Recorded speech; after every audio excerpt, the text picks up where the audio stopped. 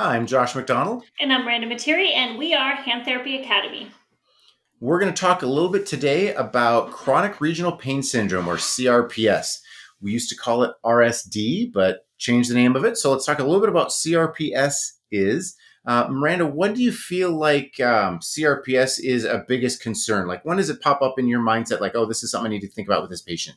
Yeah, and I think you said chronic, but I think it's complex regional Yes, pain. I'm I sorry. You're know right. It is it's okay. complex. Yeah, I yeah. know it's like really late at night here, so our brains are probably a little fried. Okay, so what is my first thing when I start noticing the symptoms? Is that what Yeah, you're okay? yeah. Yeah, I feel like the biggest thing with CRPS is identifying it early. So if you can identify it early, then you're going to be doing your patients a huge favor. So looking for some of those symptoms and signs of it. And then once you notify or once you notice those, then you're notifying the referring provider that sent it to you. Hey, this patient is demonstrating these signs. Is there anything we can do? Can we start a Medrol dose pack? Do they need a pain management referral? Some of those things, and then what you're doing clinically to treat them a little bit different, right? So when I'm getting this patient with these early signs and symptoms, I'm saying, okay, this patient needs to be probably in like a really quiet environment and a quiet, like try to decrease any stress that they may have because we're going to be doing some deep breathing and we're going to do some things that really kind of calm their nervous system down. So those are kind of my first things that I'm thinking about when I see a CR or have early signs of CRPS. How about you? Anything?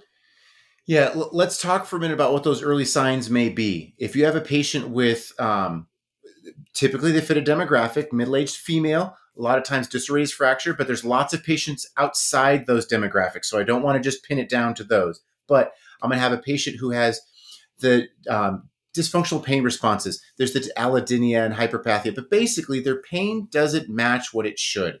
They they have a pain response that is more significant than would be indicated.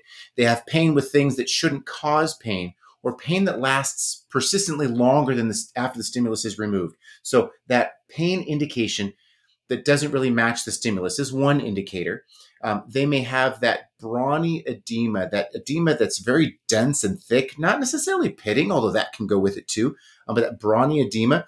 The shape of the fingers, if that changes and they get more pointed and kind of a broad to more of a point, that happens a little bit later, so that's not usually an indicator.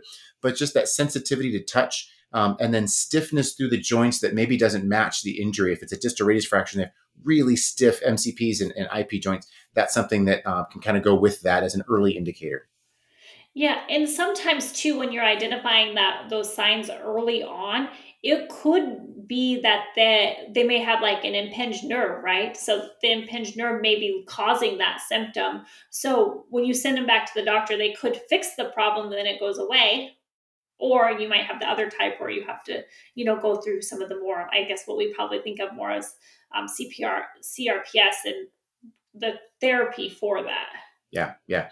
And so if I have a patient who's presenting with that hypersensitivity and presenting with some of those situations, maybe some of the pseudomotor responses where they're getting very, very sweaty, they get kind of clammy skin, they may start to develop, it's not necessarily an early indicator, but they may get like abnormal or black hair growth in some of those areas. So some of those things develop a little later. But if they have that, I'm going to back way off on how much I'm pushing or forcing on the patient, both with like intensity of presentation of things like Miranda talked about, quiet environments, very calm, cool things. But I'm also not going to like physically push on them for passive range of motion.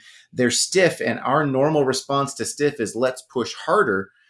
I need to almost do the opposite and back off and just do like light functional movement and desensitization contact and a desensitization kit, some of those things just to kind of disarm the system a little bit.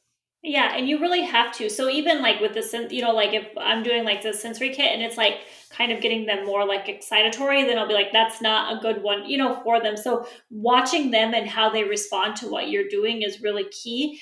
And a lot of times I'll give these patients, I'll be like, hey, I want you to do 15 minutes of aerobic activity per day because I think there's some research showing that just getting out and walking and doing that can really help, and then have them pick the exercise that they do. Like, I want you to move your hand in some way, and you can pick the way. Is it maybe it's, grabbing a towel and putting the towel down, or just have them pick one thing that they do, throughout that day. Because you don't want them to get stiff, but you also want them to have some control, right? I feel like these patients really need to take on some ownership and control of what's going on. And so I think where it becomes challenging is where their doctor is telling you to do aggressive therapy, and that patient is in no way ready for aggressive therapy. And you know that aggressive therapy is only going to make their hand worse. Yeah. And I will rarely do I look at a prescription that says aggressive range of motion and I just say, all right, let's hammer it. I mean, that's not how it works. And so I tell patients, like, okay, understand the concept that they're looking for. They're saying hit therapy hard, but we understand that that doesn't mean I'm just cranking on you. That means we're trying hard in therapy and we're doing good things, but let's not necessarily just push and cause pain for the sake of pain, because that can ramp things up and make things worse than it was to begin with. Yeah.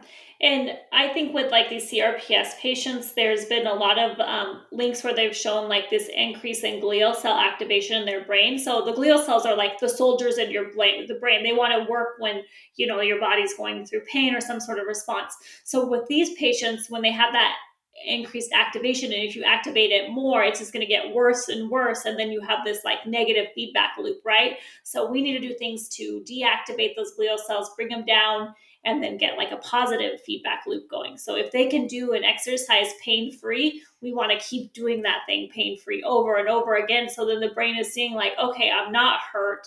I don't need to have this like hyper response. Yeah. Yeah. So what are some of the pain-free movement exercises? What are some of the CRPS directed therapies that you find successful? So if they can't move, if it's too painful for them, say it was happened because of a proximal phalanx fracture. So if they can't move their finger where the injury is at, then at the very least, I'm going to have them, if they can move their wrist, then we're moving the wrist, then we're moving the elbow, the shoulder. So we're doing all the other, joints that we can without causing pain. And then I might say, hey, can you, are you able to, I think I talked about this in another podcast, are you able to pick up something like a grape or something and feed yourself with that finger? Can you do something that has a positive feedback with it? So your brain is seeing it as a positive movement instead of as a negative movement. So it might be something like that. What about, and some of the other stuff, I guess I don't. I used to do a lot of like stress loading, but I don't know if that really works as much as I think it should. I've done some of that stuff, but it's usually whatever the patient can do without exciting their system. Yeah. How about you? I'm a fan of the light functional movement stuff and just getting them to say, like, hey, my hand can move that. Like, we have the cut up slow foam squares in a tub, and I'll say, I'm just going to put them on the table and I want you to just work on putting them in just with that hand. I can't do that. I can't do that. That's okay. Can you grab something? And really a positive, encouraging, and then before they know it, within 60 seconds, they're one at a time moving these things and say, your hand is okay. And this in a very positive, encouraging way, saying like this, you can do this in a functional way. I'm with you on the stress loading thing, whether it's pressing a brush into the table or on a wall and like compressing the bristles to scrub or stress loading with traction and carrying a light dumbbell around the room. Some of those things, I feel like that can be helpful for those patients who are maybe a little bit longer in their CRPS, but I won't do that in the early stages because that can feel a little intimidating to say, like, I got to put load through this hand. So I don't do that until like, okay, we're in this now deep-seated CRPS, unfortunately. Let's do some of this and see if that helps a little bit.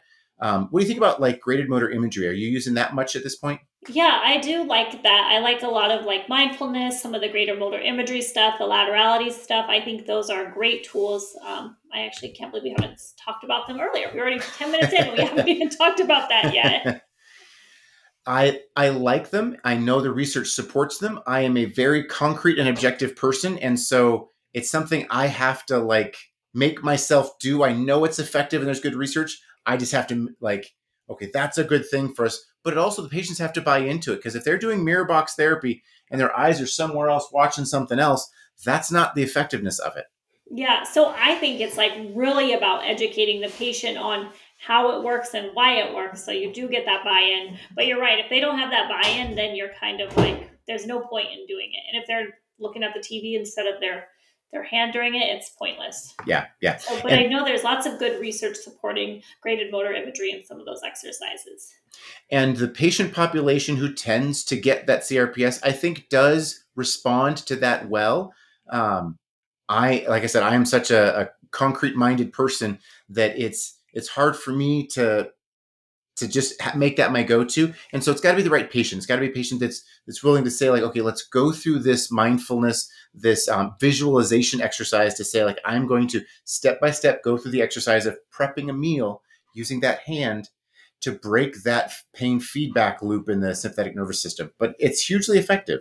Yeah. And I feel like with these patients, I always tell them, hey, like this exercise or this mirror therapy isn't going to cure you. It's not going to make you 100% better, but it can improve your symptoms by 10%. And then this exercise, you doing your daily walks can improve it by 10%. And then you taking alpha lipoics is another 10%. So you're getting all these percentages, and then it adds up to be 50, 60%. So wouldn't you do these things to make you 50 to 60% better? Yeah, Yeah. individually it doesn't seem like a lot, but when you add in all these little interventions, it can be powerful and it can be helpful. Yeah, yeah. I like that description. I feel like I could use that for a lot of different things when trying to get a patient to do all these little things. It's a cumulative benefit and it all adds up. Yeah, it all together makes a big difference. Yeah.